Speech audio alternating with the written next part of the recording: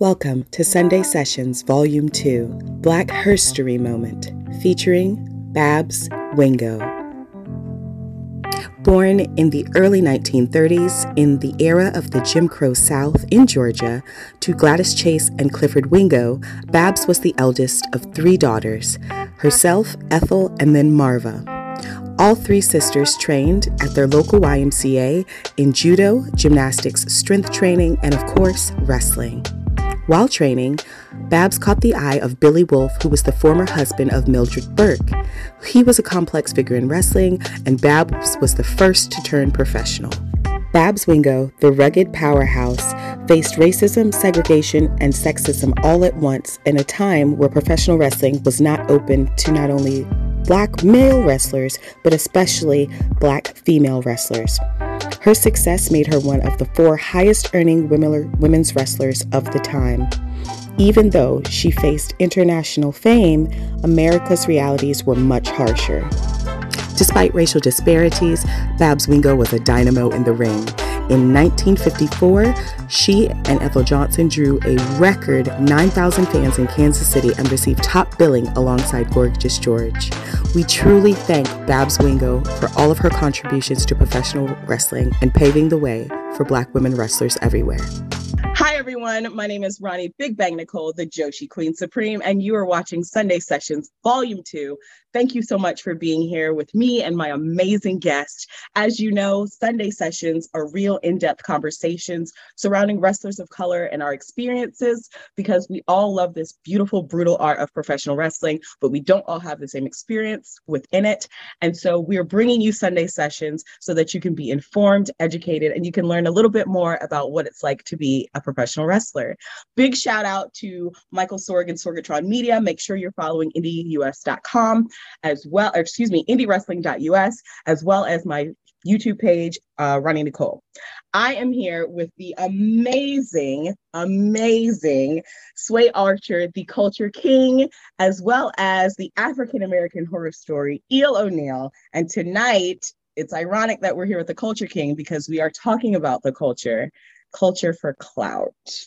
You and I all know that there has been many times where Black culture has been appropriated and duplicated and attempted to be replicated, but the experience itself is definitely not. So today we're talking about wrestlers and our experience with wrestlers who may be using our culture for clout and how that affects us as wrestlers. I'm going to throw it to you, Eel, and then Sway, you can jump in. Sure. Yeah. Hi. First, thank you for having me, Roni. So right on topic then. Yes. Yeah. So hit it. when it comes to the culture, especially in professional wrestling, it's always really interesting to me to see what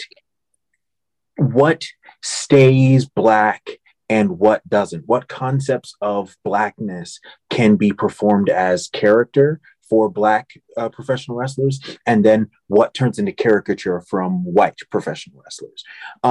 Because it would seem like professional wrestlers as rappers or as athletes doesn't seem to be a foreign concept to individuals. But when it comes to them becoming champions, for some reason, that's too gimmicky, right? But if a professional wrestler is a white individual and is, like, say, a rapper or an athlete, and a guy who's just he models himself after a sports athlete, that's just added bonus. That's just a charisma. But if you're a Black guy or a Black woman, they think that our characters should be just Black individuals, and that means hip hop, that means top athlete like T.O., that means gangster or thug, or you get the kind of jive talking, smiley dancing individual. We can't mine those for championships, for characters that can be broadened out on. We turn into this tiny little box. But if a white individual does it, and we've seen it happen over and over again. I mean, even as far back as not to crap on any legends, but like people imitating James Brown and being white and being able to become champions. Right.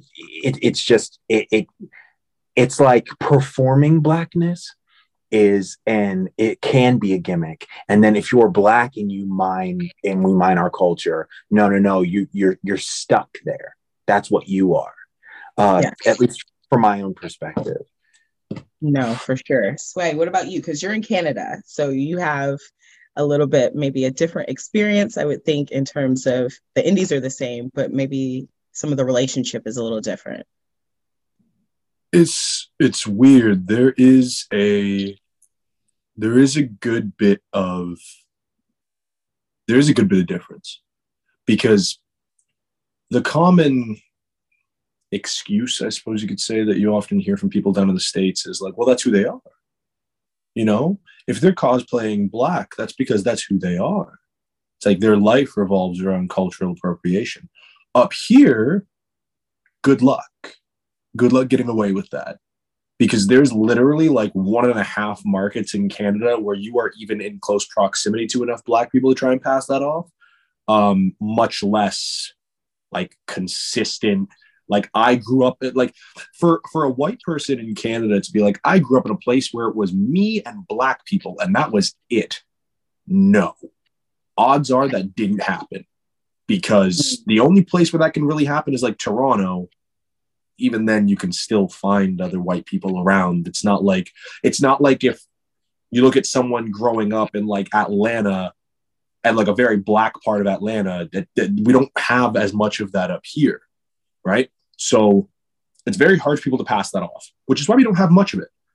Off the top of my head, I can think of like 2 gimmicks where it's like a white guy, he's kind of cosplaying black, and even then, one of them not really. Like one of them, his whole thing is that he break dances, but that's because that's something he actually does. Like I like it. He break dances, but it's not like he's a break dancer and then he's also like using AAVE or anything like that. It's not that crazy. The other one is a white guy cosplaying Tekashi 6ix9ine, who is a Spanish guy cosplaying a black guy. So that's a whole other story. It's like that, Inception. I think, it's identity Inception. It's the only one we have. That's the only gimmick I would say, as like in terms of cultural appropriation, is pretty fucking offensive. That's the only one. Can I swear on here? I'm sorry, I did not know. Okay. These are real raw conversations. So that's the only gimmick I know up here that I would actually consider like offensive in terms of cultural appropriation, because so many of them don't have anything to do with black culture. And that could be black culture doesn't have as much of a hold on anywhere in Canada outside of Toronto. It could be because we literally just don't have as many people. So for you guys, you know, for every one cultural appropriation gimmick that we have, theoretically, if all things were equal, you guys would have 10, because you got 10 times the population we have. I may just not be hearing about these people because Canada has an exposure problem with wrestling, right? But for the most part, up here, I don't see it as much. What I do see down in the States is what I alluded to earlier, is that excuse of like, well, that's just how they are. That's just who they are. That's just how they grew up. And it's funny when that comes to not be the case and it gets exposed on a grand stage. I had quite a bit of fun with that. But there then comes the discussion of, okay, well, that may be how they grew up. That's cool. There's a lot of black people who grew up that way who don't have that gimmick. There's a lot of black people who grew up in the same scenarios as, God, name any, like AJ Gray. They grew up in the same scenarios, but they don't act like AJ Gray. They grew up in the same scenarios as, you know, God, as like New Jack. They don't act like New Jack.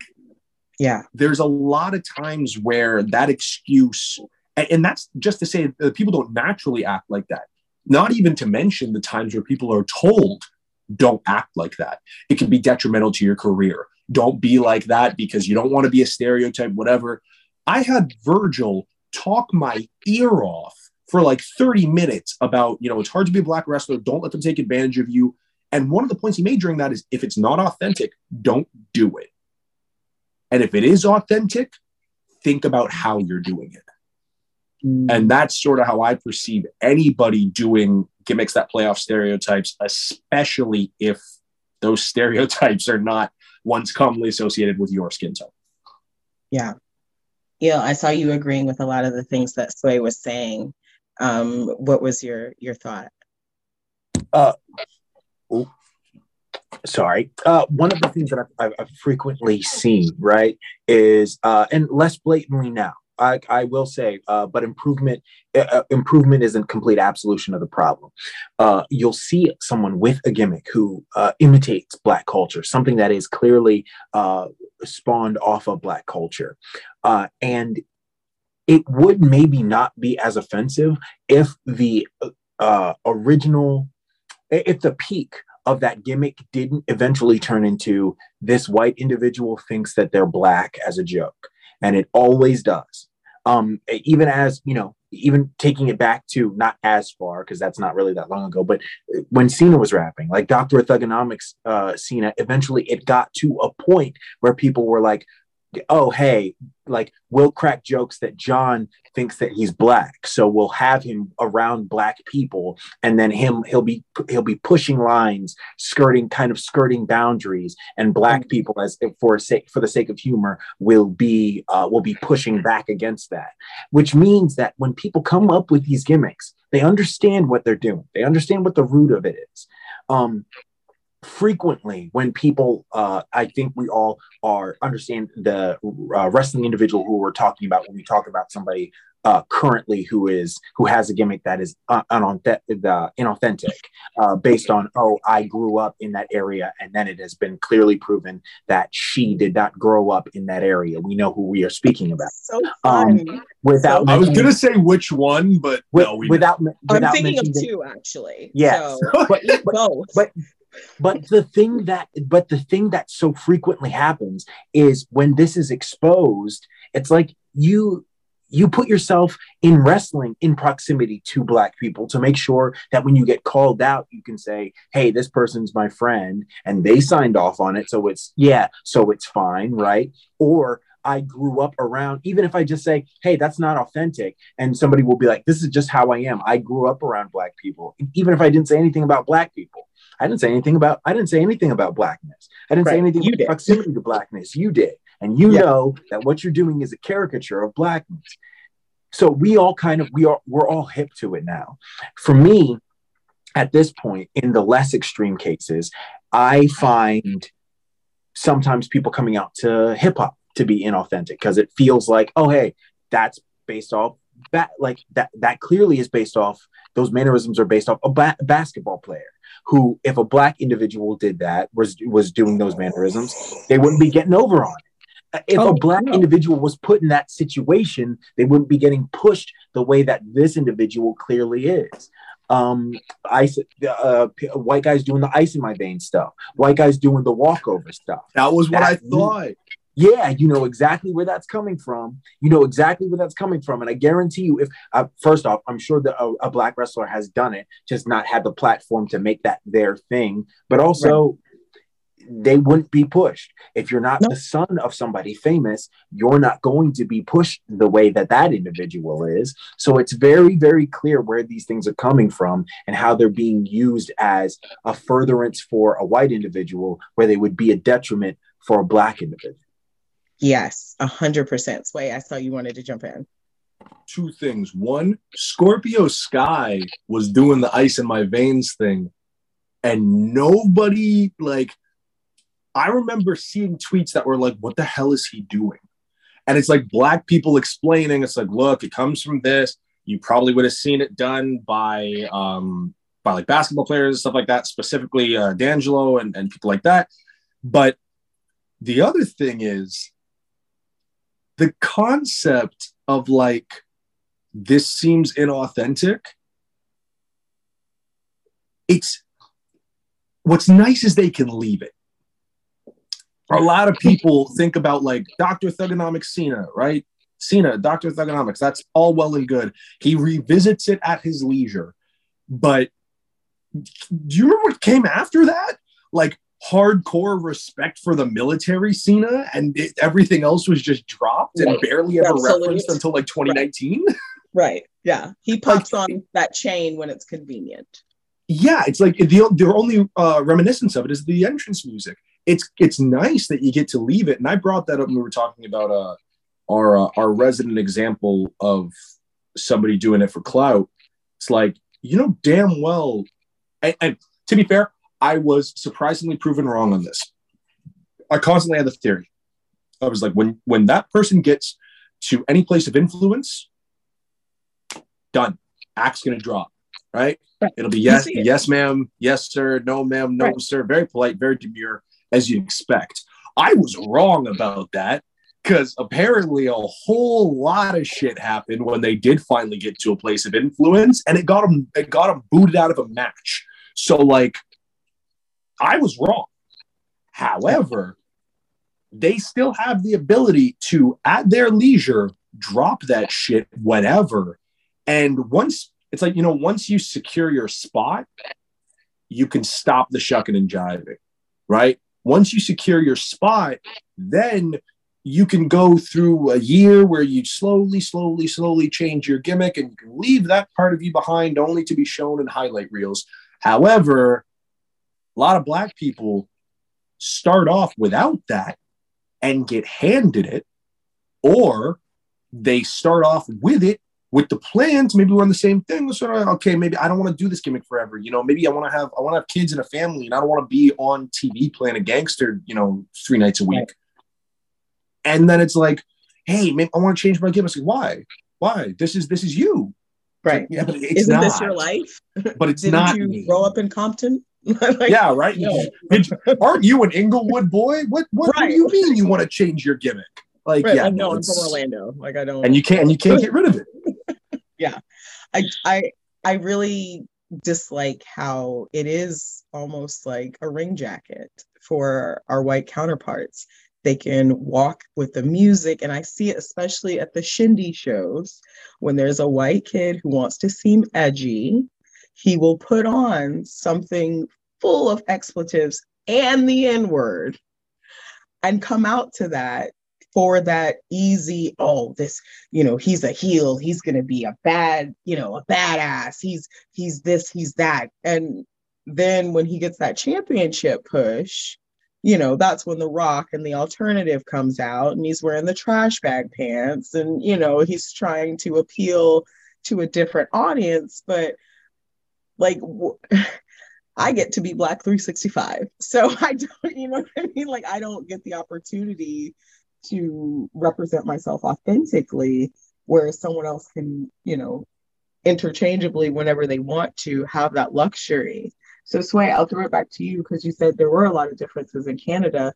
How has your experience stateside been when you encounter that? Like, have you had to encounter that being stateside? So I'm very, very cursory introduction to actually being live and in person in the States. As of right now, I think I've been to three. And one of them was just a taping, right? So it's like, I was at Hammerstein. I was in Ridgefield Park, New Jersey the night before. And then I was at Grapplers Anonymous earlier that week. So it's like, I haven't seen a lot of it in person, but that's also because I find that the places I went are either very, they're very up there, like Hammerstein was, or they're very, like, they're not that type of place. I wouldn't have expected that in Ridgefield Park, New Jersey. I wouldn't have expected it at Grapplers Anonymous, because Mikey seems to be decent with that stuff as far as I know him. I've only known Mikey a few weeks. And I wouldn't expect that in those scenarios. However, I've been trying to be more active on wrestling Twitter for now, probably since 2019. Not 2020, as the pandemic hit was when I really actually started putting an effort on it. And I've seen so many instances of people where I'm part of this. And it's like, okay, it doesn't feel authentic to me. Right. And then sometimes you try to hit me with well, what do you know? It's like, listen, if you want to try and culturally test me, I'm one of the worst people to find. Me and Trevor Eon might be some of the two worst people to test, because we're going to know about other shit that is not seen as like stereotypically Black. Like a lot of the stuff that I'm involved in is not stereotypically Black. So a lot of people are like, oh, well, you don't do X or you don't do Y. It's like, yeah, because it's not who I am. Like, Black is like Blackish traits and stuff like that. It's like, I've never feeled that sort of stuff. And I don't think one should have to. Right. But I've been around it enough to see stuff and go, that doesn't fit. That doesn't feel right. Mannerisms are off. There's a lack of confidence when you say certain things, whatever it may be. And I've seen a lot of that online. I see a lot of it online, especially in regards to places where there's not a lot of Black people. And I often have to break down the point. It's like, listen, let's benefit of charity. Let's assume that this person is wholly authentic. Let's assume that this person is how they grew up. This is what they believe in. They feel lost doing anything else. You still have to understand the audience you're playing to. Exactly. Because what there's going to be is when you're in Kentucky, you're going to get people being like, not, aha, she's so unique, she's so quirky, whatever. They're going to go, aha, look at all this dumb shit she's doing. Right. Like all of those Black people do. Isn't it stupid? Yep. It's like, they like you. They like you, and that's all well and good because they know that you're not that.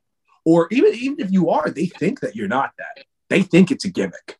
And they're going to think that you are doing blackface without the shoe shine, and they're going to love that because that's the crude, stupid, moronic, backwoods humor that they enjoy. And they'll take the piss out of that. And they see what you're doing as making the same jokes that they would in the carport with their buddies, where they're doing it as a detriment to Black people. They think that you're doing that too. They think that you're just playing a caricature. Right. They couldn't give a shit whether you live like that or not. Right. Because at the end of the day, that's not what they like in a person. And they're going to hope that because you look like them, that's not really how you are. They're going to hope that's a joke. They're going to hope that you're playing and you're in on it. So whether it's authentic or not, the net harm is negative. Yeah, because there's an automatic pass there in that circumstance, whereas a Black person is automatically stymied or, looked at in a negative way, even if that is authentically who they are and it's not a character. They can't show up as who they are because there's so many things layered upon being a Black entertainer, especially as a wrestler. And I've definitely found that as a wrestler in the South, how they want you to be. The mindset of the South leads a lot of things, but the South is slow in a lot of things. And in terms of wrestling mindset, that is one thing that is very slow to change, because traditionally it was Black people are either dancing and cooning, or they're big monster heels and they're evil characters, and that's it. So you're one of the two, that's what you got. And it's very challenging because it's still a lot of places down here. It's the good old boy network, and there's still those very ingrained, biases that play into storytelling, which I believe limits the stories that we can tell. It doesn't broaden the scope, especially as the world continues to evolve and change. It narrows it so that not everyone is seen or heard or represented. Eel, have you faced the same, or have you experienced that, weird So one of the things that I've learned is that people will, based on perception, will destroy Black individuals based on gimmicks, just solely for the fact that it doesn't represent how they view Black people, even if it means success, means success. I mean, like the most recent Keith Lee, right? They wanted to he came in his authentic self, succeeded. Obviously it was monetarily viable. And then they said, well, that's not what I think that a person who's of his size should sound like, should operate, should move like, should be like, should operate like. And then they tried to strip everything of him that was authentic. They don't talk, be a Mr. Hughes type, like stand steady, stand quiet, and be scary. And that's what we'll use. Be slow and be dumb, because that's how I view someone who's your size. The only thing that I tell this story all the time because it's one of the things that is this past year, and the sheer amount of movement that I've had in my career. Somebody told me that they didn't like to see me on Twitter joking with my buddies. They said I don't like seeing you mess around, because why you're supposed to be this scary, methodical guy, and why are you joking around? And I'm like, one, there are a ton of other white wrestlers who crack jokes, and then when it's time to get serious, are 100% dialed in the pocket. In fact, that's what athletes do. I don't think anybody ever mistook Kobe Bryant or LeBron James as jokers when it came time for them to play, right? Like, you can have a sense of humor and come in and be like, well, it's time for me to get serious. And guess what? I'm 100% dialed in and I'm serious. And they told me that if I kept doing what I was doing, I was never going to get into any big rooms. They were wrong, and that's fine. But this person is a very successful professional wrestler now, right? And they have the ability to affect the way that people book now. So when you think about that, you have to think about they have that perception of the way that Black people are supposed to be in general, especially because I see them cracking jokes and joking all the time and then being a serious individual. So it's one way for some people and it's one way for another.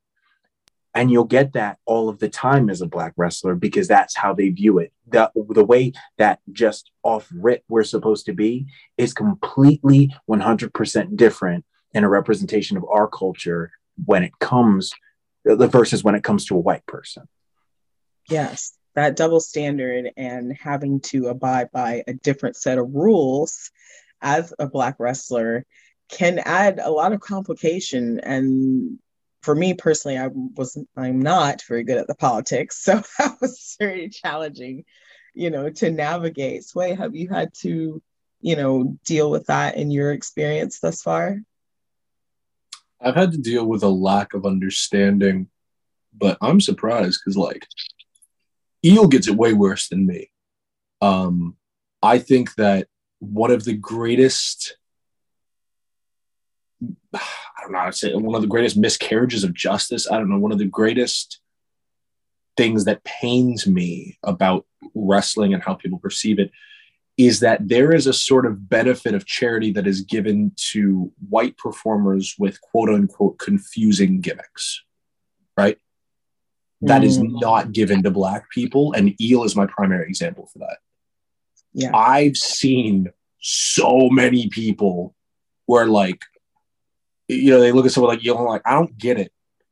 It's like, what do you mean you don't get it? And they're like, I don't get it. I'm like, then learn about it. Do some work. You'll take the time to get anything else. You'll take the time to understand, the deep lore behind the Fiend, but you won't take the time to listen to a 30-minute elevator pitch for someone like Eel, or I've explained this idea to Eel before, and the concept of starting off very introductory, getting people invested, and then slowly developing nuance to my character. Mm-hmm. It's you're almost afraid to do it because it's you get to a certain point and then you're apparently not able to get new fans anymore because now you're too confusing. Bullshit. Yeah. I've seen people learn and cultivate, and this might be a bad example because these are two of the best people in this field. I've seen people learn and understand the nuance of RJ City and Danhausen.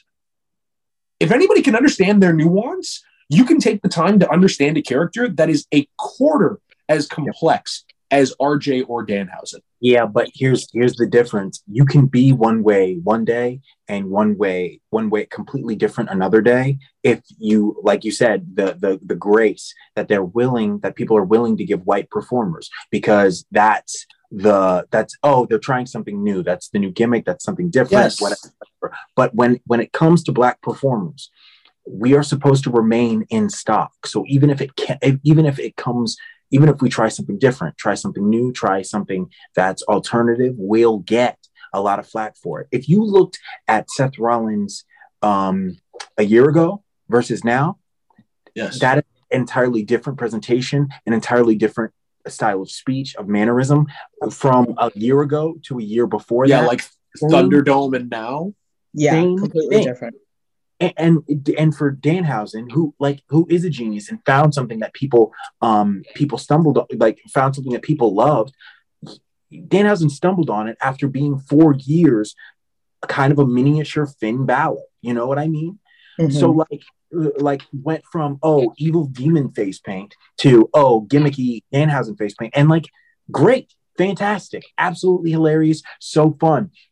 Dalton Castle spent a good amount of time on Chikara television as Ashley Remington, the sea captain, and then came and showed up as Dalton Castle once, and people were in love with it. And nobody was like, oh, I don't get it. That's different from day to day. That feels so different. Right. They'll give you the grace. But if you want to get people invested in something and say, oh, this character has depth, it has limits, and it has different perceptions, from what you're used to seeing as a professional wrestling character. They are not 100% willing to give you the time if you look a little bit different or present a little bit differently than what they are entirely used to. Yes, 100%. Do you guys find that in your creation of your own characters or in your career as you're trying to evolve your gimmick, is that something that you're taking into consideration, or is it just you're going to get what you get? 100%. I understand that it's in terms of a broader audience, I'm still very, very entry level. People in Canada have not seen a quarter of my development, not to mention people in the States. However, I have had that sort of thought where it's okay, cool. When do I ever do this, and will people ever get it? Because there's when I use certain adjectives to describe a character, I know how people think about it. Yeah. Because I've had this idea for a while of a character that is obsessed with perfection. Not perfection of appearance, not perfection of just saying I'm perfect or doing all the little pen flips and stuff like that, but an unhealthy obsession, a Kubrick-esque obsession with it, where if they mess up a move, that will mess with them. Yeah, next level. The only thing we've seen on a major stage in terms of perfect gimmicks, Mr. Perfect, right? Which was all just my movements are flawless and they're always flawless and I never mess up. And that's nice, but there's no conflict there. Then you had people who perfect in terms of appearance, there's tons of them. People, very vain people, appearance has to be perfect. The original incarnation of Dash and Cody Rhodes comes to mind. Then you have Ty Dillinger, where it's the perfect 10. Okay, cool. What the hell does that even mean? What are you even doing with that? None of the stuff is perfect 10 movements. It's not you have an Okada level drop kick where it's that's a 10, nothing like that. But we've never seen the negative side of it. And my mind just kept going to, is it because people just don't get it? Is it because people just wouldn't understand the concept of somebody going for a move, doing it, it looks great, and they go, it's not quite right, do it again? That concept, would people understand that as anything more than just the Powerbomb Symphony that Wardlow does? Yeah. Would they understand the difference in mindset where he's doing that to inflict punishment, whereas this person's doing that because in their head, they haven't got it quite right, and that bothers them? Yeah. I don't know if people understand that nuance. But I definitely think that's something that has to also fall to the wrestler, because a lot of wrestlers have lost the I'm going to say that, yeah, that word, the nuance of character and of when you're in a story or in a match and you're building that story, what are the things that you are doing to convey the message? What are the things that you are doing that sets it up to make it so that the audience can understand? Like, what is your role in creating this? Because it is acting, in a sense, we are doing this opera in the ring and we have to be able to tell those stories. And a lot of times people are chasing the clout or the WrestleMania point or that big match, but they aren't chasing the story and being a craftsperson in terms of what can myself and this person I'm wrestling do to bring those emotional responses, to get you invested in what we're doing, to show you something you've seen before, but in a different way. Because it's not like we're reinventing the wheel. Good and evil's it's the original story. We are just recreating that. And I do feel like because we as Black wrestlers are often, and Black people are looked at a monolith, all the things you guys are mentioning factors into that because we're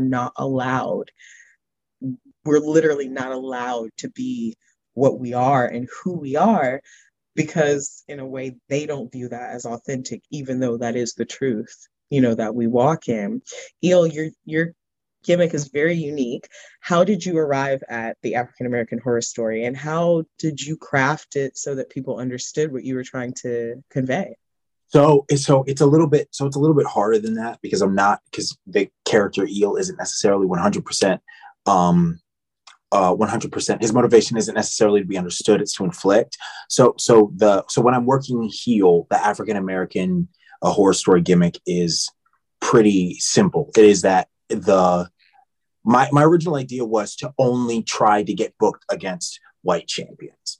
And it was to essentially say that if you were, and I say this to people all the time, if you were to live Blackness, the experience of Blackness, from your perspective, like if we switched one day and you were just living Blackness would feel to you like existing in a horror movie and not in the part where the killer is going around slashing people, but where the killer is out there, they've done something terrible, and the killer is out there, but you don't know where they are. You don't know when the killer is going to strike. That's exactly what Blackness would feel like to you. It's exhausting because it feels like always having to monitor self, monitor others, and monitor your environment. It's exhausting.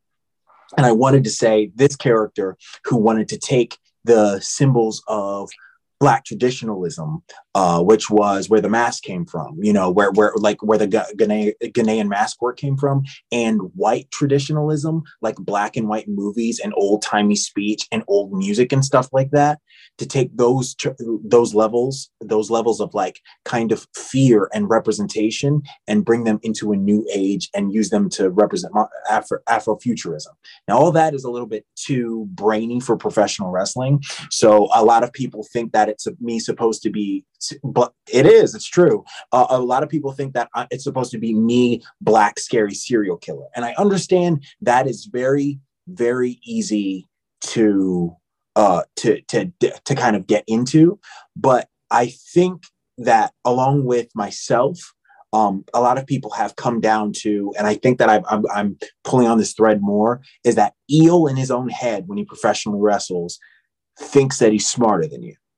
Not thinks, knows that he's smarter than you, knows that his IQ and his understanding of not just professional wrestling, but the world is different. So he'll lie, he'll cheat, he'll manipulate, he'll abuse, he'll steal in an effort to inflict the pain that you're willing to inflict on him based from the Black perspective. When I'm a babyface, it basically just means torture the bad guys, and Schadenfreude usually can get somebody over with a crowd if they don't like the heel enough. I love how you said torture the bad guys. You guys know I am a heel all the time, so what do you do? So, I mean, half the time, so am I. So yeah, I'm getting it too. You know what? But also, like we have lost a good amount in this art form of individuals who are willing to take the long haul, and that like storytelling wise, there are a lot of individuals who are really scared of taking the long trip, because if you take the long trip, there's less gifts, there's less t-shirt sales, there's less stickers. But when there are a lot of people who are really, really willing to switch when they find something goofy. Oh, I switched on a banana peel and it turned into some random move. Well, you got to incorporate it every single time. Oh, well, like I had this moniker and people like the moniker more than they like my name. So I'm just going to switch over my name to my moniker and add this aspect of it. And then that's the whole character. Well, you haven't, when people, and what happens with those short-term gains is that when people get to a long-term point, they realize that they've stalled. And it's because people aren't here for light tubes, and people aren't here for big slams, and people aren't here for grody looking suplexes or grody looking submissions. People are here for stories. They're here for stories when they come to professional wrestling. They are not here for moves in 5-star matches. And people have convinced themselves because it's, for lack of a better term, it's a quick nut, that you get yourself, that the way that you succeed in this business is by giving it all to them every single time. When really, watch your favorite TV show and think about every single cliffhanger, especially now that they're doling stuff out, every single episode is a cliffhanger. Give them that. And that for me blows my mind, because we waited a year after Infinity War was a year and some change for Endgame. We waited a full year and some change for that. We've been waiting how many years for Multiverse of Madness, for No Way Home, like all of these stories that have built upon other stories. We will sit and wait and pay all the subscription fees and do whatever. But when you ask someone to wait to see something crafted, you're right. It is, no, I need to get in and get out. Yeah. But there's so much more given to other art forms and other, forms of entertainment. There are plenty of shows on Netflix that are slow burn. It also does not help that the industry standard refuses to celebrate the concept of a long-term story. The industry standard, our primary entrance, the primary in for professional wrestling, frequently tells its audience, last week doesn't matter. Last week doesn't matter. Last week doesn't matter. A year ago doesn't matter. Last week doesn't matter. What that person's name was last week doesn't matter. It doesn't matter. They're this now. It doesn't matter. And the problem with that is, when children watch television, that's fine. They have, you can tell them, oh, my name was Sally, now my name's Susie, and they will go, okay, I can take that ride with you. Adults, unfortunately, aren't willing to take that ride. And then when you see people being like, I do not care about this product, that's what they're talking about. You haven't given them a reason to invest. And if you don't give people reasons to invest, guess what? They don't want to see. The match that Allie had with Ruby, I think, was probably the match that people were the most excited for the GCW show. And the reason was because everybody knows that, one, Alley Cat has had a hard time when it comes to professional wrestling, hasn't always gotten the break that she thinks that she should. They're invested in the character Alley Cat. And so when she told them, oh, I finally get my dream match with, I was about to call her Ruby Riott. God, I'm the worst. When I finally get my dream match with Ruby Soho, this is my dream match, and it's finally my opportunity. And she could be fucking 100% lying about, she could have never wanted to wrestle fucking Ruby in her goddamn life. And if she tells you, if you say, I had a really, really hard time for years, and they've been watching and they say, yeah, you know what? You haven't gotten the breaks that you should. Yeah, you're right. And then you say, hey, this is my dream match right here. And guess what? It's in reach. They don't give a fuck even if you win. The second you step in the goddamn ring, guess what? They want. You have given them at least what their story is. It's Rocky, right? Rocky didn't have to fucking beat Apollo Creed. He just had to get into the ring eventually and go, okay, I'm here to box. And then he wins.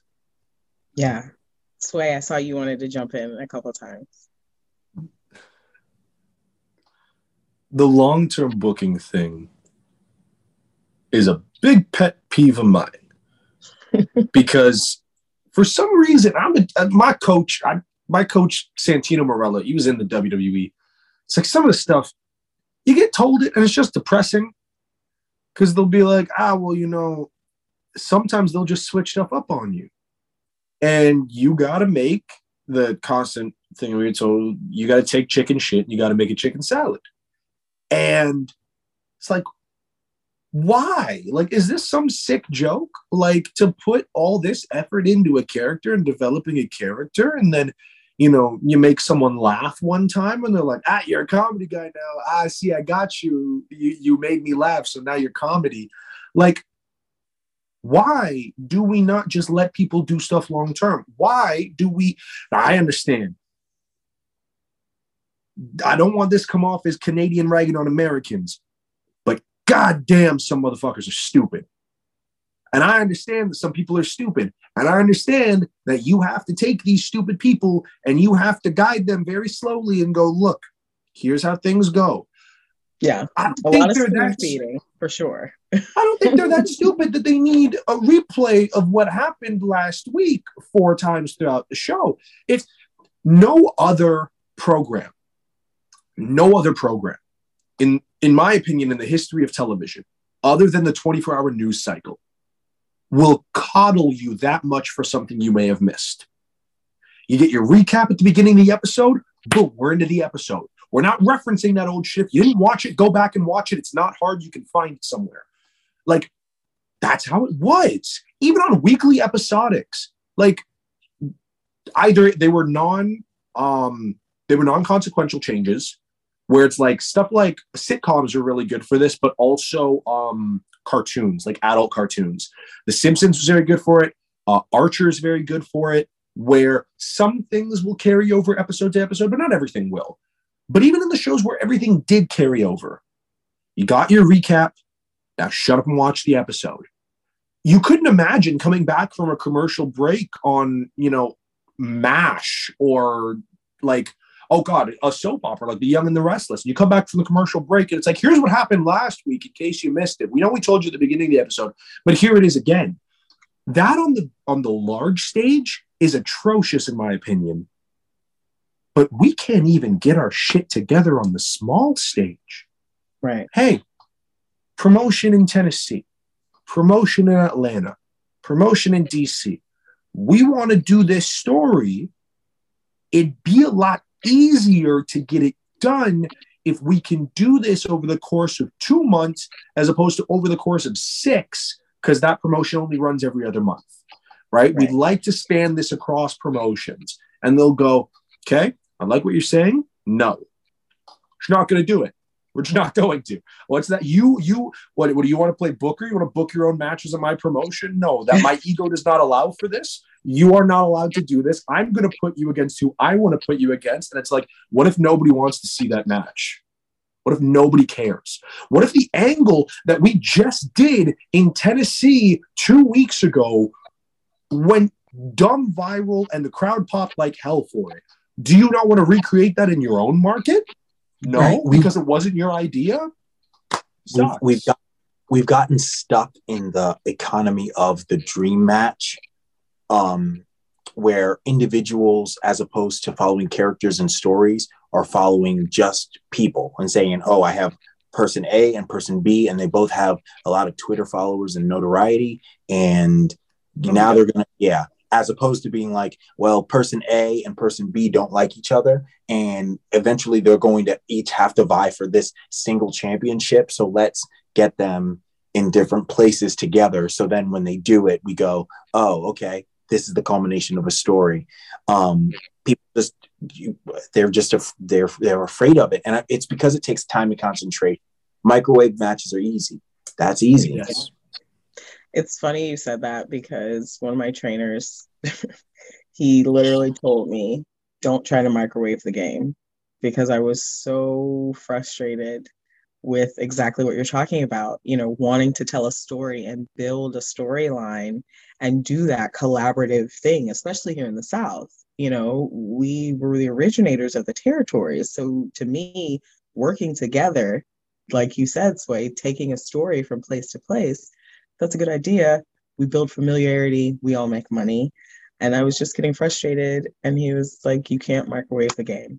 It's a long-term thing. Do it the right way. It's going to pay off down the line. But right now, you can't hurry the process. He was like, you wouldn't microwave a ribeye, would you? And I was like, no, it's an abusive state. Like, I'm not that disrespectful. Like, I'm from Texas. I would never. So, I understand that concept, but I do feel like we've gotten almost TV dinner with our consumption of wrestling. We want it easy and quick, in and out. It's not necessarily always good for you. And sometimes you don't even remember what you ate, Whereas those matches that people really remember, often they are the older ones that built to or from something that had succession, or at least they told such a rich story within them. You can't forget that because you were so invested, And we've got Meltzer. Let me start on him. And we've got other publications that rate matches and give us these things. But what do we have as Black wrestlers to really gauge? That's, and where do we go in terms of protecting the culture in wrestling? So obviously we've moved from kayfabe. There's a lot of people who know things that happen. But as Black wrestlers, there's a different sort of protection that goes on with the art, when it comes to our characters, when it comes to the culture, when it comes to how we're represented. How do we take that kayfabe and this protection of culture and merge them? That may be a big, big question. So, biter size, how do you see us doing that in the future? And I'll start with you, Ely. So one thing has to be just the protection of the protection of each other. One thing that's never going to happen to me anymore, ever again, is in a professional wrestling setting, allowing someone to disrespect a Black individual on the basis of race, right? If I feel that something is racially charged, racially heated, it's getting dealt with that night. It's getting dealt with probably that second. From now on, that's just the way I operate. And if it gets me cut from bookings, that's just the way it is, because now Black wrestlers take more flack, especially Black women take more flack than anybody else. If I see one other individual get called the name of a professional wrestler who doesn't look like them at all, straight up, I was in a show at a show in New York, and there's a gentleman.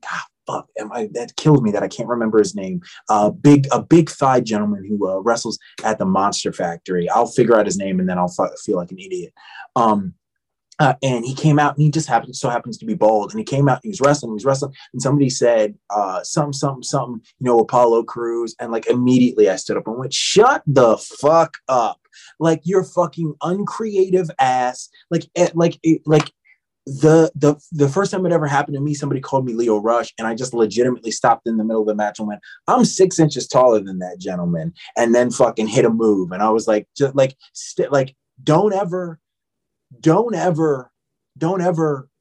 allow yourself to be disrespected in this space. But when it comes to a greater level of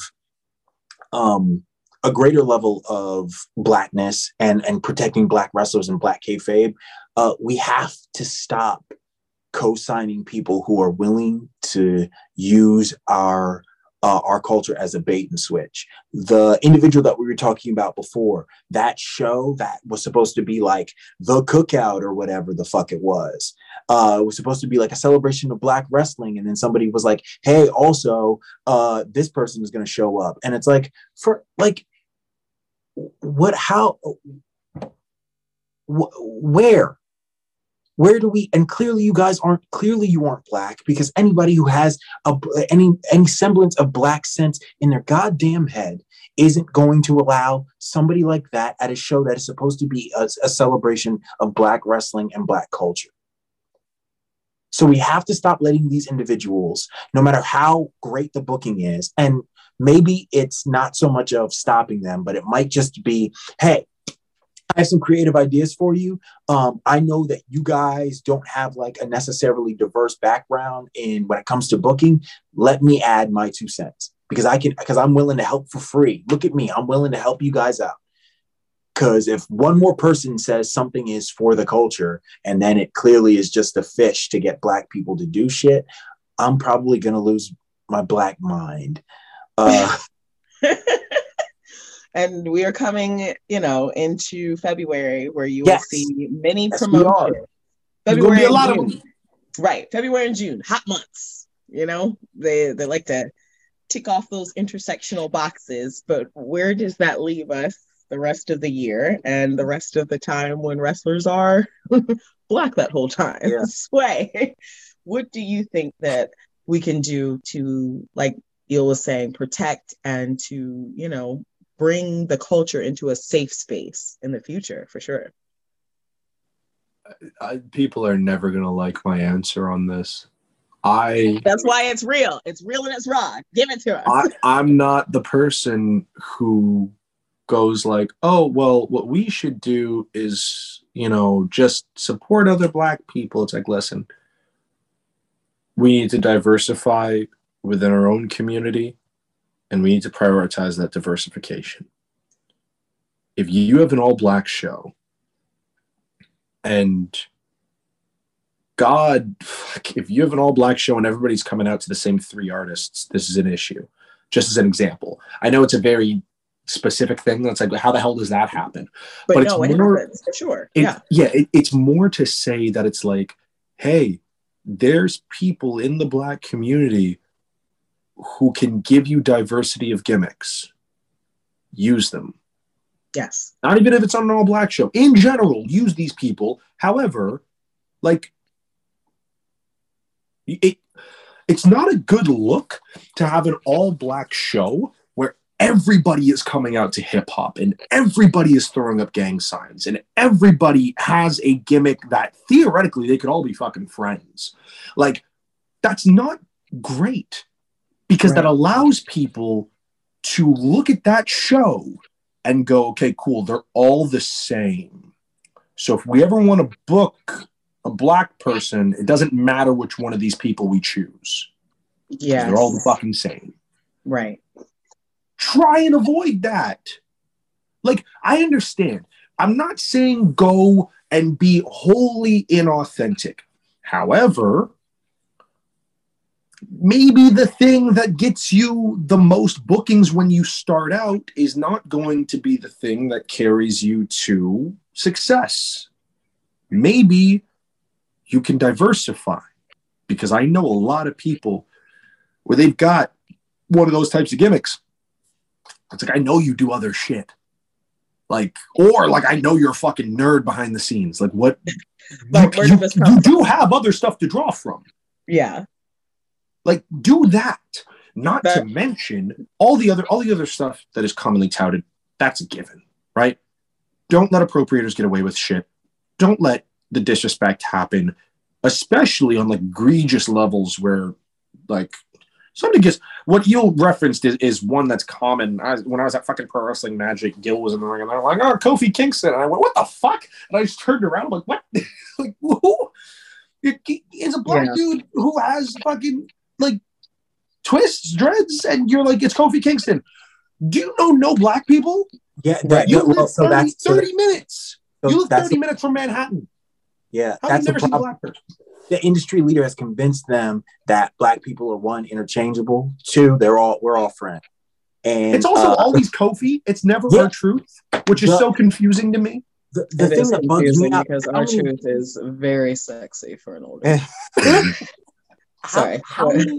How many white guys? How many kind of like middle of the road body type white guys in t-shirts and shorts have we seen throughout over and over again? And you don't see those guys coming out and people yelling out, "Oh yeah, Kevin Owens." It's because they know it messes with. It's because they know Kevin Owens. Yes, it's because they know it messes specifically with Black artists. They're doing a thing that is bigoted. That is bigoted. It is centered in racism. Nobody can convince me otherwise. And if you see at a show and somebody calls me by another name, and you see me dressing them down for 5 minutes while I have somebody else in a fucking rest hold, you know why, you know how I feel with that. Yeah.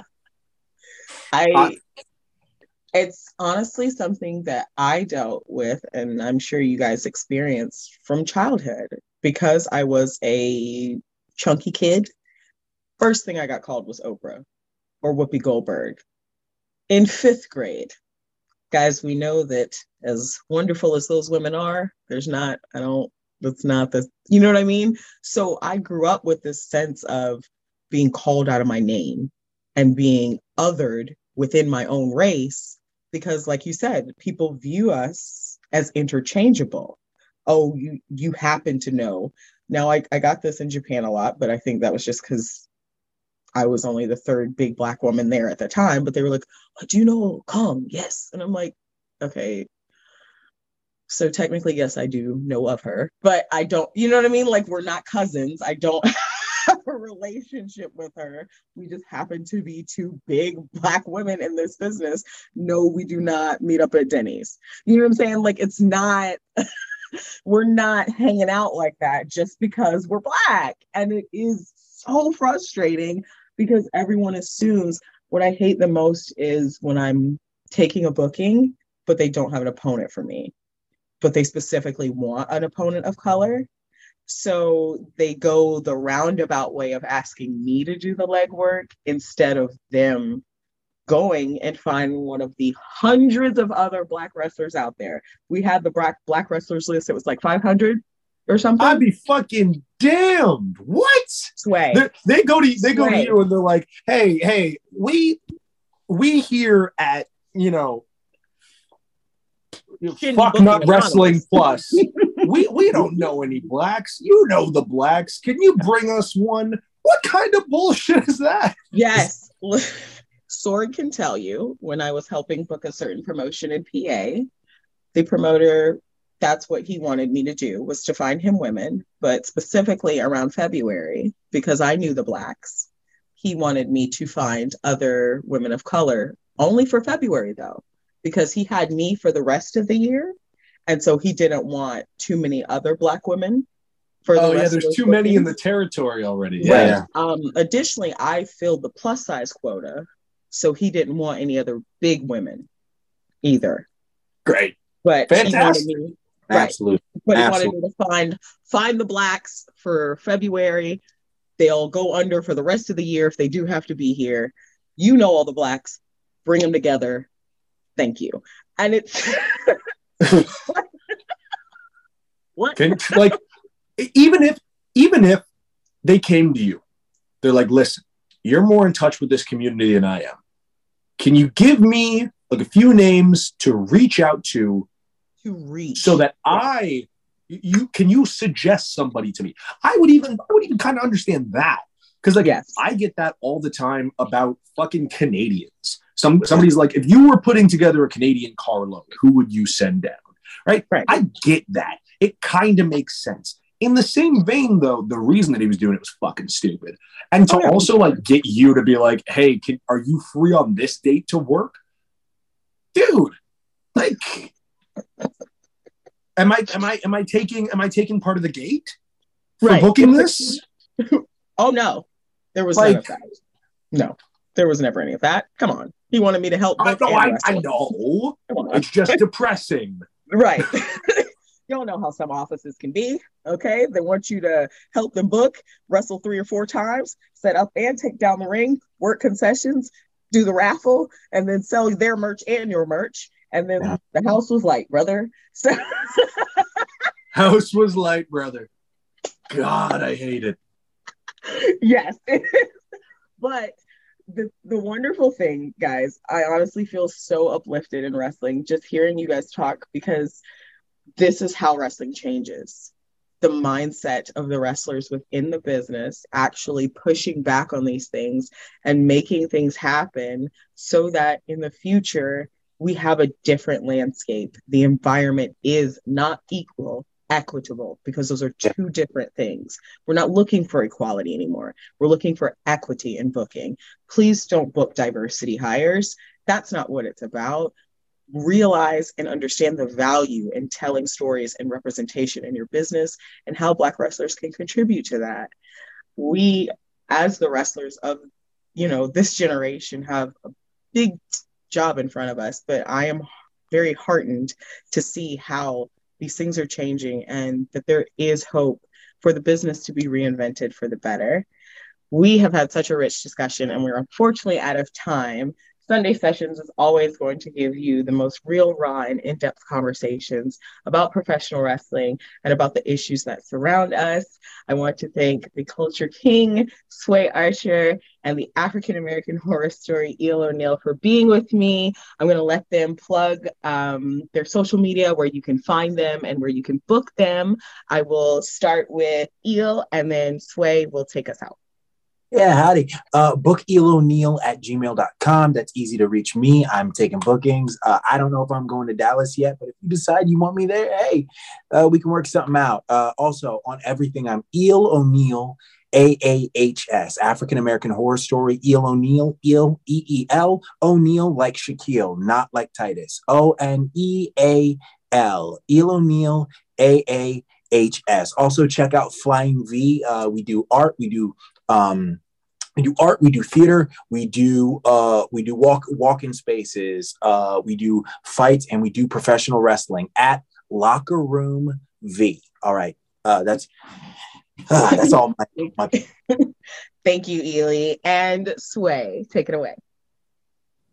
So for those of you who are being newly acquainted to me through this and not through Twitter like most other people, my name is Sway Archer. You can find me on everything virtually at Sway Archer. I can mostly be found, if you're in America, on IWTV at C4 Wrestling in Ottawa. That is where I'm going to be getting most of my looks for the foreseeable future. We have to see when the world opens back up what is feasible for me. Also, hopefully more at Grapplers Anonymous. That's the other place that I hope I'm being soon. And then in June, on the 17th and 18th, if you find yourself in the Ridgefield Park, New Jersey area, I will be in attendance at Pro Wrestling Vibe. So hopefully if you're around that area, you can come through for that. Once again, like you, I don't know if I'm going to be in Dallas, but I know that there is an intention of me potentially booking a flight. I don't know yet. It all depends on who wants me there. So if you want me there, I am not above asking you to campaign to your local promotion to be like, hey, look at this pretty tall person. Bring him down. He has family in Houston. You don't even have to pay for accommodations. He'll make the drive. It's fine. So on everything, at Sway Archer, thank you very much for having me. Thank you guys so much for being here. It is always an honor and a pleasure to talk with other wrestlers who are out here making it happen and grinding in these wrestling streets. I have been and always will be the Joshi Queen Supreme, Roni Big Bang Nicole. Make sure you're following my YouTube channel, Roni Nicole. I am the Joshi Queen on Instagram. You can find me at Glitterlicious on Twitter. And for booking, you can email me at RoniNicoleR@gmail.com. Thank you so much for joining us for Sunday Sessions. These conversations are not only vital, but they will change the wrestling world. And I'm so glad to share them with you. Thank you again to my amazing guests, and big thank you to Sorgatron Media for always putting up with my craziness and my lack of scheduling. I love you so much. Thank you guys for being with us for Sunday Sessions Volume 2. We'll catch you next time. Peace, love, and wrestling.